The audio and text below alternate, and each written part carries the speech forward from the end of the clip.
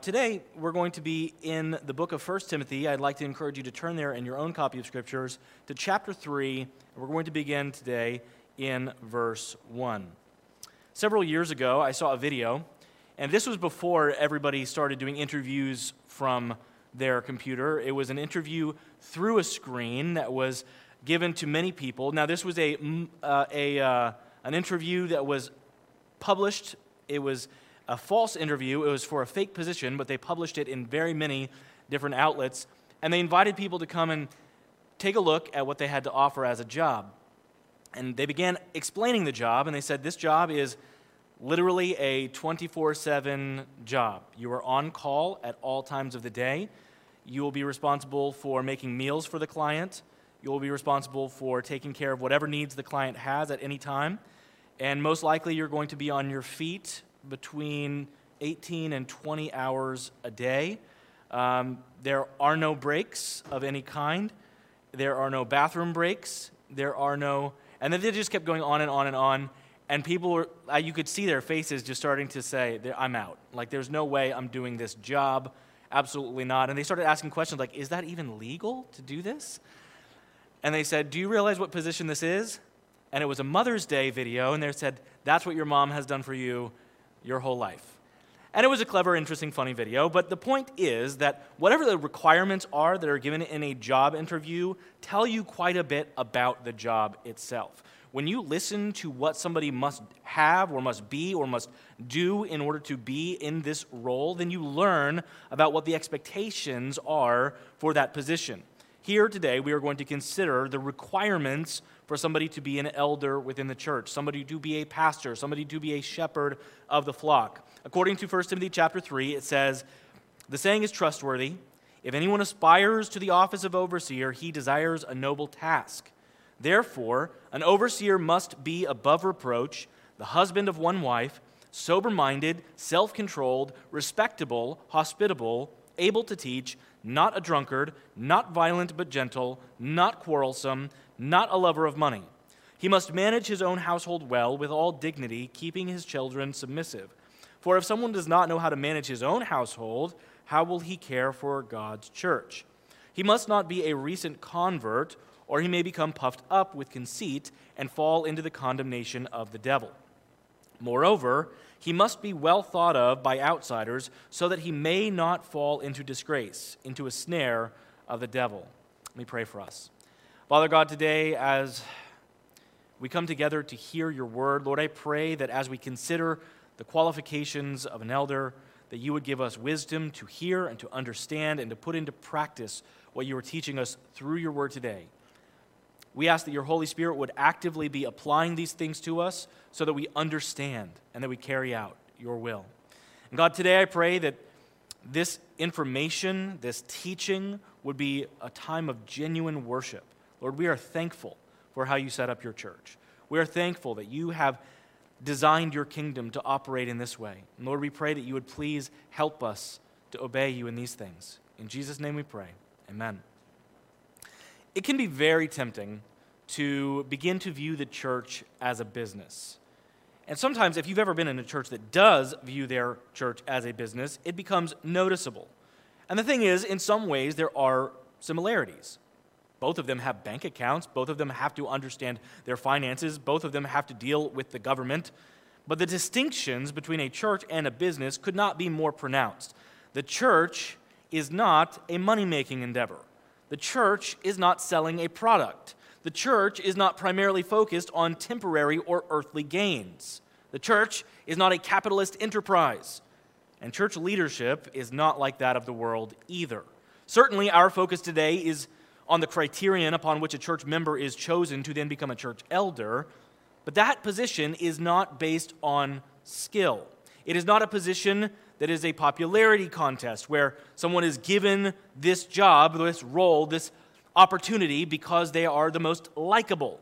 It's not based on intelligence or upon experience or education level or eloquence. Elders are not selected because of their age or their appearance, and I'm really thankful for that.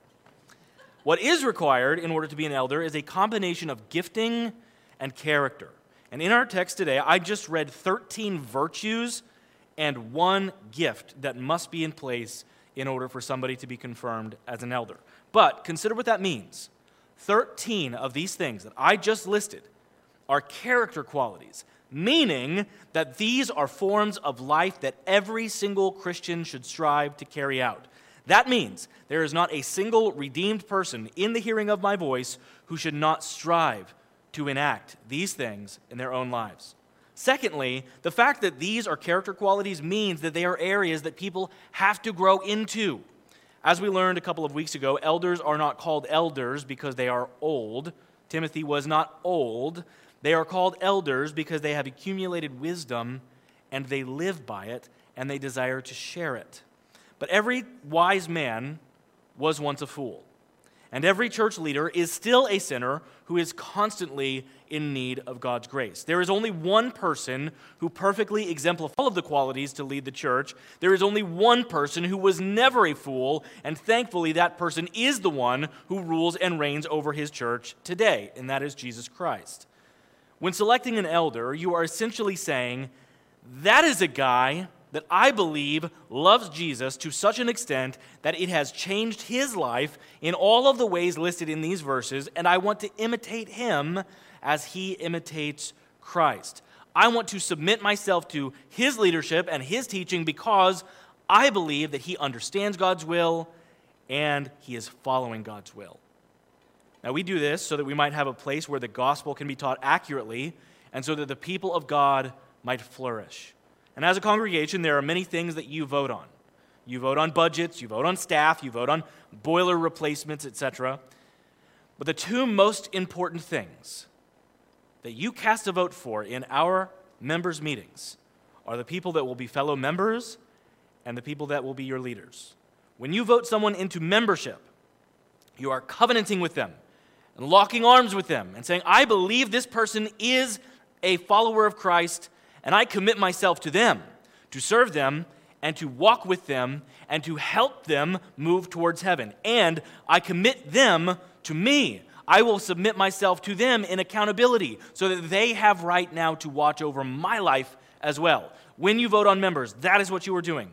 However, when you vote someone into leadership, you are putting much of the direction of the church into that person's hands. Think of the future. Where do you want this church to be 100 years from now? Where do you want it to be doctrinally? Where do you want it to be culturally? You want it to be exactly as the Scripture teaches it to be, meaning that you need to put people into place who will guard and protect. And that word shepherd literally means to fight against wolves when necessary. Many books of the New Testament speak to the danger of false teachers. These are men, and now in our day, also women, who lead churches far away from the Lord. Last week, Mike Neglia actually briefly mentioned one example of this from Revelation chapter 2, verses 14 through 16. It says, But I have a few things against you. You have some there who hold to the teaching of Balaam, who taught Balak to put a stumbling block before the sons of Israel, so that they might eat food sacrificed to idols and practice sexual immorality. So also you have some who hold the teaching of the Nicolaitans. Therefore, repent. If not, I will come to you soon and war against them with the sword of my mouth. Now, do you see the damage that false teaching has done to this local church? Do you see what Jesus says? It was not because of their practical difficulties here on earth. He's not just saying, look, this guy's not real smart with money and he kind of messed up the finances of the church. No, these are false beliefs that were being taught and believed, and they were so offensive to Jesus that he promised to come and wage war against the church if they did not repent. That is incredibly strong language. The book of the Bible that has the most concise message against false teachers is the book of Jude, and in that book we learn to watch out for and we learn also how to guard against false teachers who are rising to prominence within the church. Speaking of these false teachers, Jude writes the following in the 4th verse of his epistle. He says, Certain people have crept in unnoticed, who long ago were designated for this condemnation, ungodly people who pervert the grace of our God into sensuality and deny our only Master and Lord, Jesus Christ. He goes on to explain all these various forms of how the false teachers have functionally damaged them and were seeking to destroy them. Earlier we read, actually Jordan read very well from part of Jude to teach us what some of those false teachers were doing and how to avoid them. Notice that these people who crept in, they did so unnoticed. I like how the New King James puts it, unawares. They were incognito. Nobody noticed what they were doing. So they came in, and they gained a prominent voice with no opposition. But the people should have been able to spot them. Why? Because it says they were perverting the grace of God into sensuality. How do we guard against having a false teacher step into leadership? If I get hit by a bus, you need to know how to ensure the next person who is standing here is not going to be a false teacher. How do you do that? You do that by considering the requirements we are reading today, and you do this by walking through this criteria and observing the life of these individuals. Now, today we have 14 things in this chapter that we are looking at, and we're going to have to move through them relatively quickly, so I would say just buckle up, because we are going to fly through these requirements for pastors. First, it says that an elder must be above reproach. Now, what exactly does that mean? I think a good way to think of this is consider Daniel. Look back to Daniel chapter 6. You don't have to turn there. It'll be here on the screen for you. Remember Daniel chapter 6 when his jealous colleagues were seeking to have him removed from office. So what did they do? They conspired against him. And they dug through his life and through every closet for any skeleton they could find for cause for mutiny. And here's what they found, according to Daniel chapter 6, verse 4. Then the high officials and the satraps sought to find a ground for complaint against Daniel with regard to the kingdom. But they could find no ground for complaint or any fault, because he was faithful and no error or fault was found in him. Again, no Christian is perfect. Every single one of you, if you are unable to point out a sin issue that you have had to repent of in your own life, that is a problem. You are a sinner in need of grace daily. It is not saying that Daniel was perfect. It is not saying that elders must be perfect. But it is saying that those who are set apart to lead should be without scandal. According to 1 Timothy chapter 5, verse 7, Timothy was actually supposed to teach the entire church to live above reproach. He was called to teach every one of us. It says, command these things as well so that they may be without reproach. A leader cannot lead the church toward holiness, though, if they themselves are not pursuing holiness. The second thing that we see here as a requirement for an elder is that they must be the husband of one wife. Now, we've hammered this from a lot of angles over the last couple of weeks, and we've done so in large part because it speaks to the fact that those who serve as elders must be men. But I also want you to see that it does not say that they must be married in order to be an elder. It does require that a man who serves as an elder is, however, if married, committed to his own wife. Tim Challies explains this really well this way. He says, the phrase, the husband of one wife, is meant to be a positive statement that expresses faithful, monogamous marriage. In English, we would say faithful and true to one woman or a one-woman man. Now, it's important to understand that although official polygamy was looked down upon and even in some cases litigated in the Roman Empire, there are many things that were commonly practiced in their day that we would consider adjacent to polygamy, that they were breaking families apart. And we would say that it would delegitimize somebody from this office. For example, wealthy men in the Roman Empire often had concubines. These were women who were wives in all but legal capacity.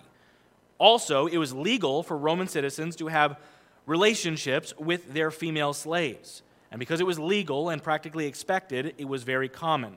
Also, prostitution was not only practiced in their day, prostitution was actually required in some forms of worship for the pagan gods. These are probably some of the practices that Paul had in mind here.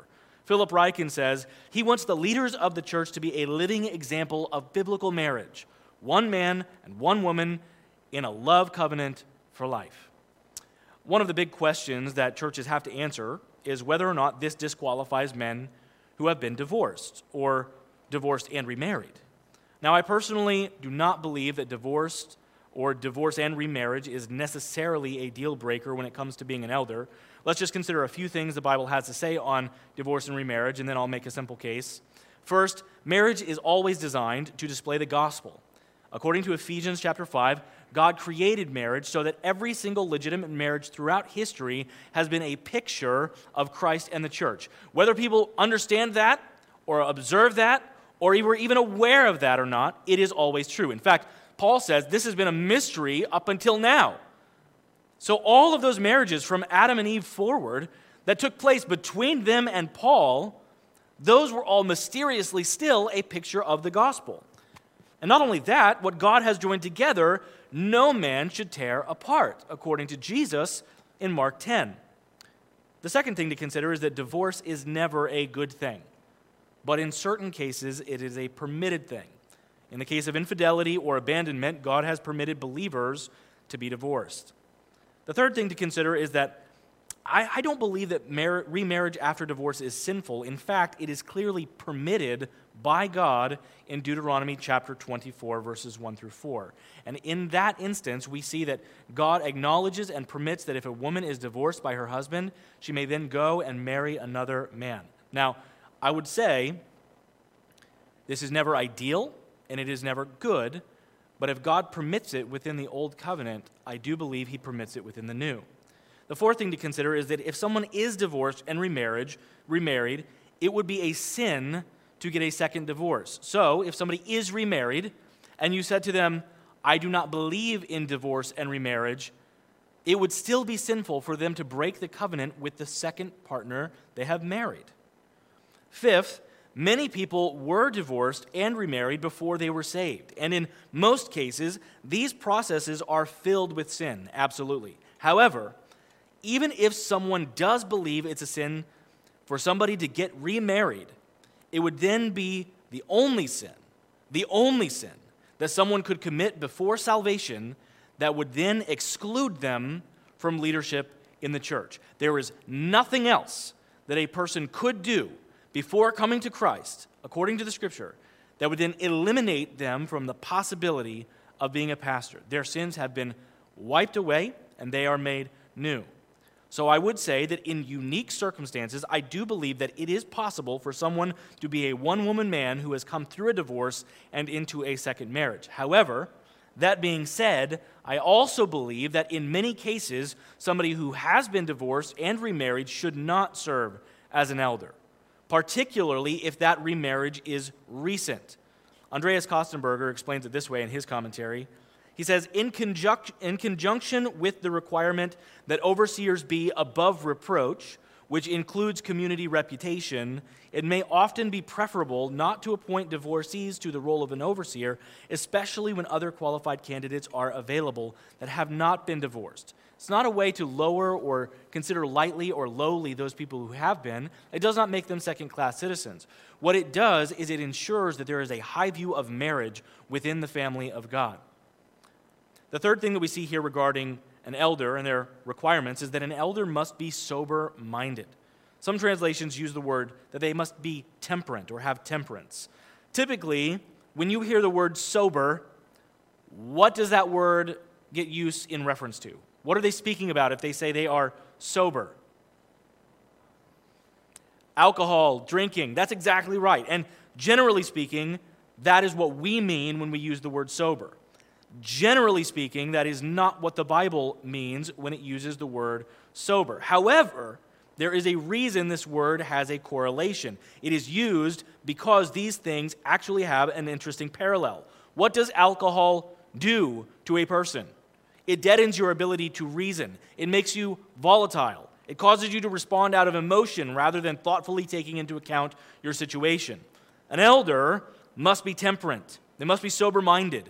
They must be able to handle various trials and conflicts and insults without allowing their feelings to dictate their responses or attitudes.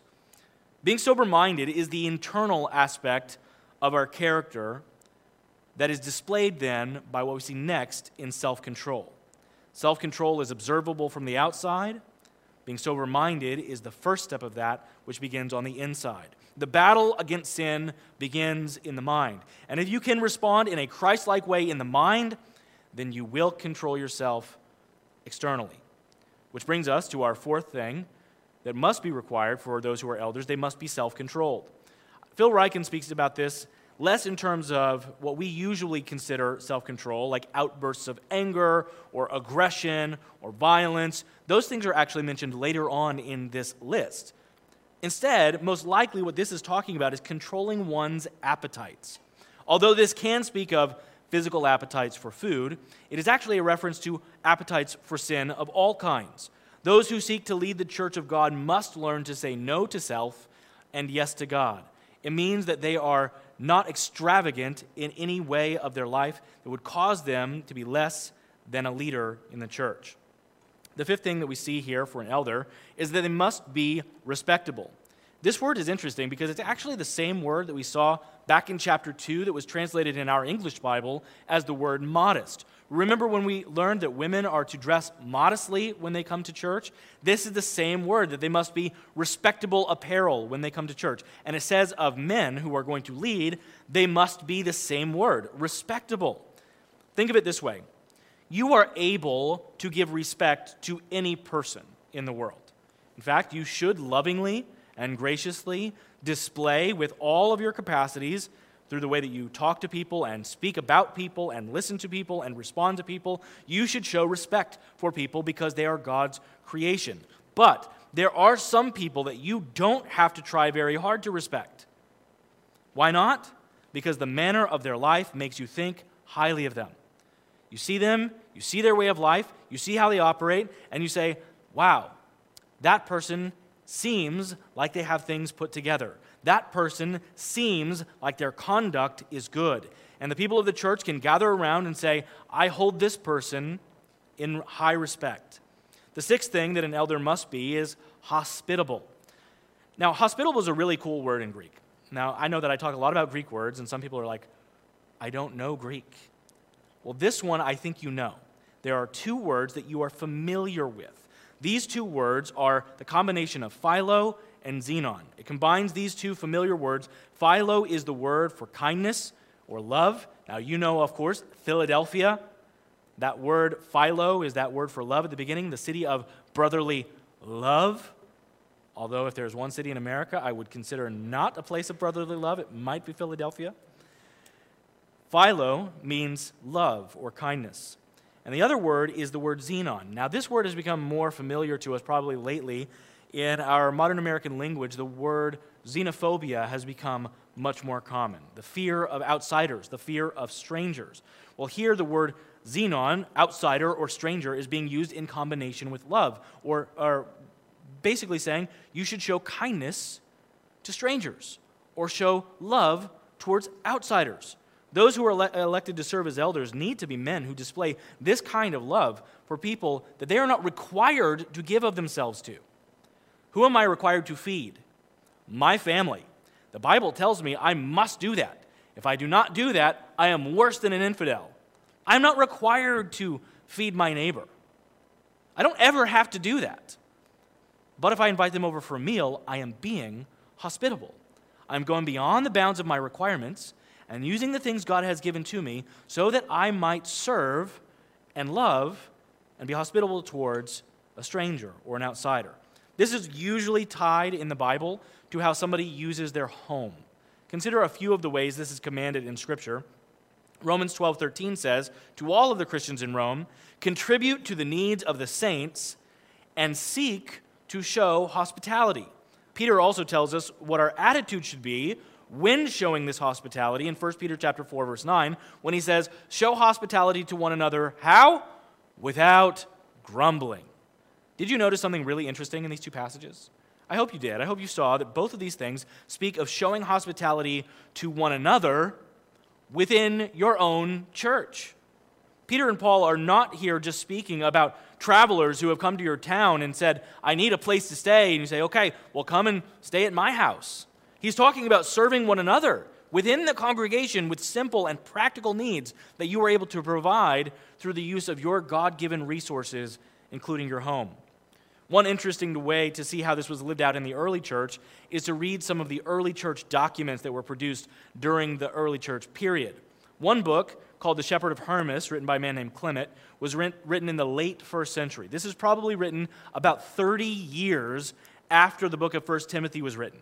How did this guy, Clement, write about what it looked like to be an elder during this time. Here he's going to use the word bishop.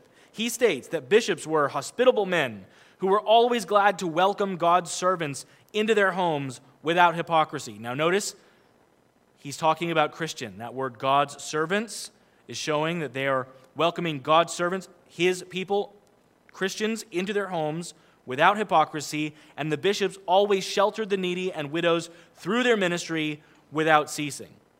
That's an incredible statement. That is the heart that Timothy is telling us that bishops should have, elders should have, pastors should have. They should be willing to use their homes or whatever else God has given them to assist those who are in need. There are many pastors who never open their homes. There are many people that I've spoken to who have gone to churches their entire lives and have never once been in the pastor's house. There are churches where no member of the congregation has ever seen inside of the parsonage. I know of a church, in particular in the New York metro area, where there was a pastor who served there for over 20 years, and this pastor had lived in the parsonage, and when he was ready to retire, they said, well, we don't even know what to do. No, and there were some questions that were asked about, well, hasn't anyone ever gone in to fix anything for the pastor? And they said, oh, no. He would always hire somebody from the outside because he did not want anyone from the church coming into his home. Elders should be the kind of men who, within their ability to do so, serve the body of Christ with the things that they own, including their home. I want you to come to my home. I want you to know how we live. I want you to see us for who we are, and I want to, as much as possible, serve you. Now, I'm not setting myself up as a paragon of virtue here, but what I am saying is anybody who comes into the role of elder should be the type of person that is willing to have you come to their home and is willing to serve you in whatever way they can. There are some unique circumstances in which people may not own their own home. They might not be able to have a gathering at their local place, but it does mean that they would still be able to gather with you and meet with you, and within the realms of their possibility, maybe take you out for a coffee or donut so they can share with you with what they have. The seventh thing that we see is that elders must be able to teach. Now, this is the only time in the entire list that we are going to see something that is not a character quality, but instead a gift. This is something that they cannot produce on their own. God must give this gift to them.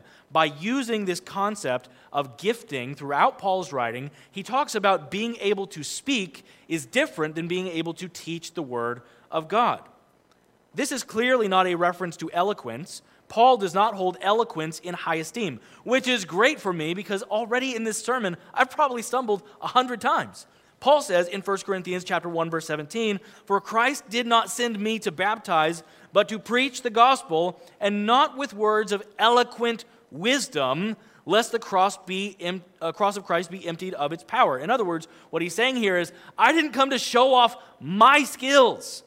Because if I'm showing off with how great a speaker I am, I'm actually taking your attention away from Jesus. And I don't ever want to do that. I want you to see past me and see to him. The requirement of being able to teach presupposes that an elder candidate will be well versed in the Bible. You can never teach something that you don't know. One of the interesting things, this is not in my notes, just a side note that comes to mind. Several years ago, I used to watch the History Channel, and I love history, and I began to see a shift away from actually educational television to more of infotainment, as they call it. And what I started to do every once in a while was looking up the experts that they had on the History Channel. And I realized that I actually have more education in history than most of them did. And I was like, why am I watching this person who clearly has no idea what they're talking about just because they're on television? You don't have to know to speak in our public world anymore. But to be an elder in the church, to be a pastor of a church, you need to know the Bible. It presupposes that you are able to explain, or as we're going to see later in 1 Timothy, the word rightly divide. You cut a straight path for the people through the word so you can show them what God is actually saying. There are many times where people ask questions that are difficult and need to know the answer from Scripture. How then shall I live? And an elder must know the word and be able to explain that word to others.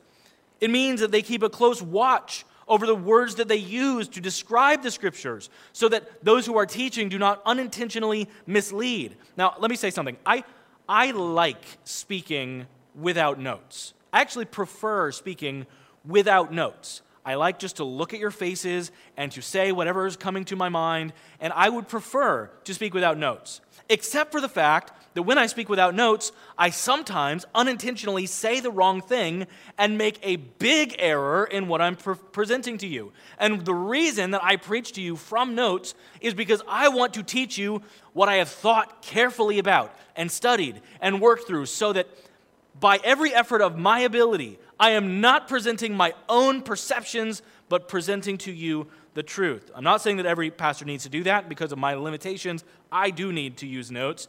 But it means that an elder candidate will strive for accuracy, however that looks, in the way that they present their understanding of Scripture, so that they can confidently answer questions that arise in the body. Elders teach, and elders preach, and elders counsel, not from their own storehouse of virtue, but out of what the Word of God teaches. So for this reason, you must ensure that those whom you vote into this role are capable of carrying such a calling. So now, what we've done here is we've reached the middle point. We're at the center of all of these things listed in chapter 3, verses 1. But you'll notice there's a shift, because the first 7 are speaking of positive virtues, and now we're going to move into a negative list. This is what an elder must not be. An elder must not be a drunkard.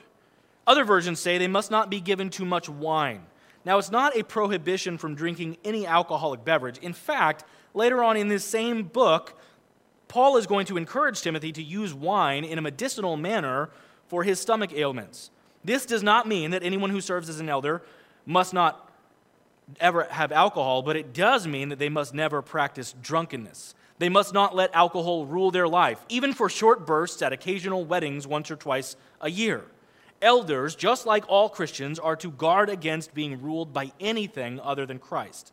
For some, that looks like abstaining entirely, either because of a lack of self-control that they know of in their own life, or maybe because of a past addiction. For transparency's sake, I will say that I abstain from alcohol.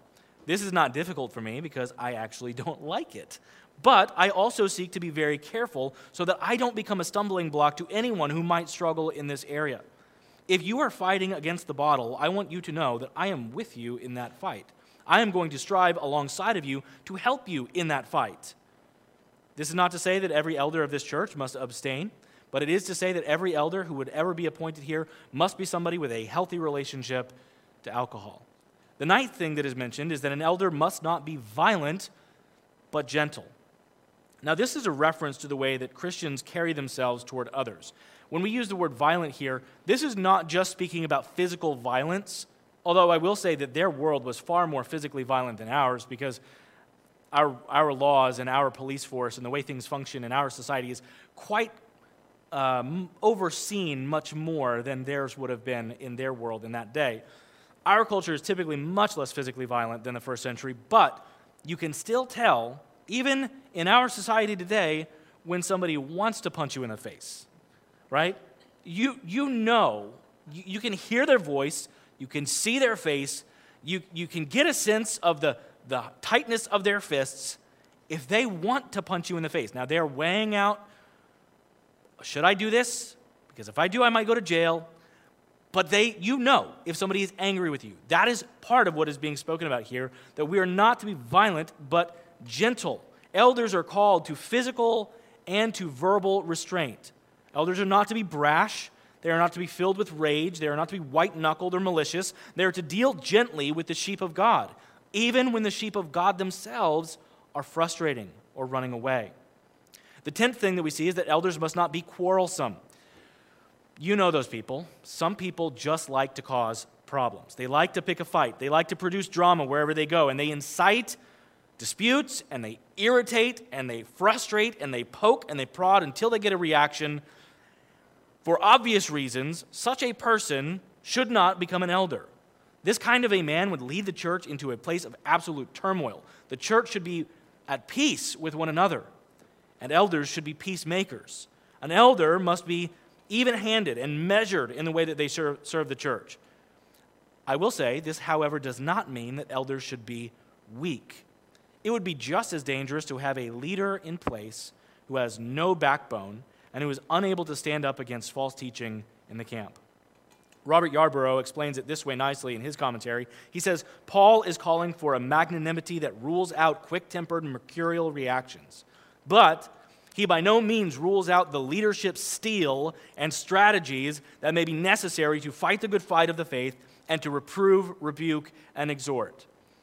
One of the hardest things to do as an elder is to approach somebody who is in unrepentant sin. To stand there and say to the person, you are dishonoring Christ, and I call you to repentance. It takes guts to do that, and you need somebody who is able to do that without picking a fight and without being confrontational. An elder also must not be a lover of money. Now, we're going to hit this quite a bit more later in 1 Timothy because he does hammer this quite a bit down the road in chapter 6. So we're not going to cover it extensively now, but allow me to simply remind you what Jesus has to say about money. He says you can't serve two masters. You will either serve God or you will serve money. Now, everybody in this church has money. Everyone in this church needs money to operate in our society. You have to have money to pay the bills. But there are those who seek to use the church for dishonest gain. When somebody is being put forward for a leadership position within the church, you need to consider what that person has done with the wealth that they already have. Have they used it to enrich themselves beyond the scale of those in the body of Christ? Or does it appear as though that person has been faithfully generous to what the Lord has provided? It is very important that we pay attention to those who we are putting in place, because if somebody is all about money and enriching themselves, then what will happen when they get into that office is they will continue to do the same. How do you know that? Because let's face it, you're not checking bank statements, and we're not going to have anybody look into how much each person in the church is giving. I don't know that. But what we do know is this: out of the abundance of the heart, the mouth speaks. How often do you hear this person going on and on about money? How often is that their focus of conversation? How often are they worried about their stocks? Or how often are they considering their retirement fund? Out of the abundance of the heart, the mouth speaks. Consider those things when you're considering an elder. The 12th thing is that an elder must manage his household well. The way that a man parents his children is one of the chief indicators of how they're going to care for the body of Christ. If they're not interested in giving their own offspring the word of God, how consistently do you think they're going to train the hearts of those within the church to follow Christ? How could they possibly serve as faithful leaders of a congregation and leading them toward the Lord if they can't even do that for someone under their care who is a child? Once a child is grown and outside of the home, they fall outside of this requirement because they are to be in charge of their own household, manage their household. So, if somebody grows up, moves away, they are then on their own in their own household, and this requirement no longer applies. The 13th requirement we see is that an elder must not be a recent convert. Now, you know the old saying that power corrupts and absolute power corrupts. Absolutely. Elders do have legitimate power. They have power to lead the church. They have authority in the congregation. But a problem arises when an elder stops recognizing that they are just managing somebody else's flock. The word that here is used for recent convert is the word neophyte in Greek. It's the word that's used for a tiny plant that just starts breaking through the soil. So you've done this, and we're getting ready in the near future to plant seeds. And when you plant them, for a while nothing happens, and then all of a sudden, this little tiny stalk starts pushing through the ground. That is what he says is a new Christian, a baby Christian. Don't put a person like that into a position of leadership. And that is not only for the church's good, but he says here that's for their own good. Because if you do so, you're going to put them in danger of experiencing the same condemnation that Satan received for the way that he went beyond the authority of his station. The power corrupted, and absolute power corrupts absolutely. The 14th thing that I would say here is the last qualification, that an elder must be thought of well by outsiders. Speaking of those outside of the church. Anybody, just about anybody, can walk into a room like this one and be nice for a couple of hours. Anybody in the world, pretty much, can come into a place like this and pretend to be a kind person for 2 hours. The requirement of elders is that they would not just act like that here, but they would walk out into the world and do the same there. Hypocrites and actors go back into the world, and they act like the world all week long. This requirement presupposes that you actually know about these men's lives outside of your experience with them in this building. It presupposes that you have a sense of how these people love their neighbors and how they care for those that they work with. It does not mean that you're going to shadow them at their jobs and take notes. Like your boss is like, who is that guy? Well, that's Jonathan Rodriguez. He's interested in whether or not I'm going to be a good elder, so he's just watching me for the day. Don't worry about him. He's just a shadow today. Don't worry about him. He'll be quiet. It does mean that you're going to listen to how they speak. Listen to how they talk about their coworkers. Listen to how they offer of themselves in seemingly small ways. Like when they say something like, yeah, my back is kind of sore because, I was working yesterday on snow plowing and my neighbor he has a snow plow, but it wasn't working, so I did his driveway, and then the next lady down the street, she asked if I could do it too, and so I'm just tired. I'm worn out. Why? Because he was serving. And it's not a way to brag, but just pay attention to the ways that these people give of themselves. It's very important that we understand that outsiders think well of them, but because we live in a large society, it's difficult usually to know how this person's neighbors are going to think about them by talking to their neighbors. So you need to listen carefully how this person is intentionally relating to the world so that you can see whether or not you believe this person relates well to outsiders. Elders need to exemplify all of these things that we've just listed, but if you pay close attention, several of the last things are categorized here as traps set for them by the devil. Most commentators believe that everything from number 8 through number 14, that whole second half of the list, are traps set by the devil for those who are going to fall into them. It says that elders must exemplify these things so that they themselves are not disgraced and so that they will not fall sway to these traps. 2 final words of encouragement, and we'll close. First, as of this moment, I am officially nominating Mike Neglia and Steve Schultz as elder candidates. And we're going to be voting as a church to approve them on April 3rd of this year, directly after our church service. And I will say that I am confident that these men exemplify the character qualities and gifting that I spoke about today. But don't take my word for it. If you have not already, get to know them and examine them so that you can faithfully care for this church by appointing the right leaders. The second thing that I would mention is that I realize this sermon has been way more of a teaching than a preaching opportunity. I've been asking you to look into the lives of men and hold them to particular standards in order to serve as elders, but allow me now to simply close by preaching for a moment. Allow me to remind you that our chief example in every one of these areas is our Savior, Jesus Christ. Jesus is the only one who has ever lived above reproach. To the fullest extent of what that means, not even God the Father could find fault in him. Though he was never married, Jesus was pure in his heart and conduct towards women. He was sober-minded even when encountering the most extreme temptations in history. He was self-controlled, never turning the good gifts of God into a way to sin. He was the chiefly respectable human who ever walked the face of the earth. And not only was he hospitable, he continues to be hospitable as he has gone to prepare a place for us with the Father. He was not only able to teach, but he is the one who, John 1 says, exegetes the Father to us. He is the greatest teacher who has ever walked the face of the earth. He had a proper relationship with alcohol. He was not a lover of money. He was not quarrelsome, he was gentle, and he was lowly. And this Jesus, the rightful ruler of all, was crucified for sinful men. Why? So that he might raise us up, so that he might save us to the uttermost, so that he might bring to life those who don't meet any of these descriptions, so that he might cause those who have rebelled and fallen short in all of these categories to be his own children. If you don't know this Jesus, I would ask that you come speak to me. I'd love nothing more than to share with you more about him today. And if you do know him, as we look at this list, I pray that you would be encouraged that Jesus Christ, the true shepherd of the sheep, is worthy to lead. Let's pray.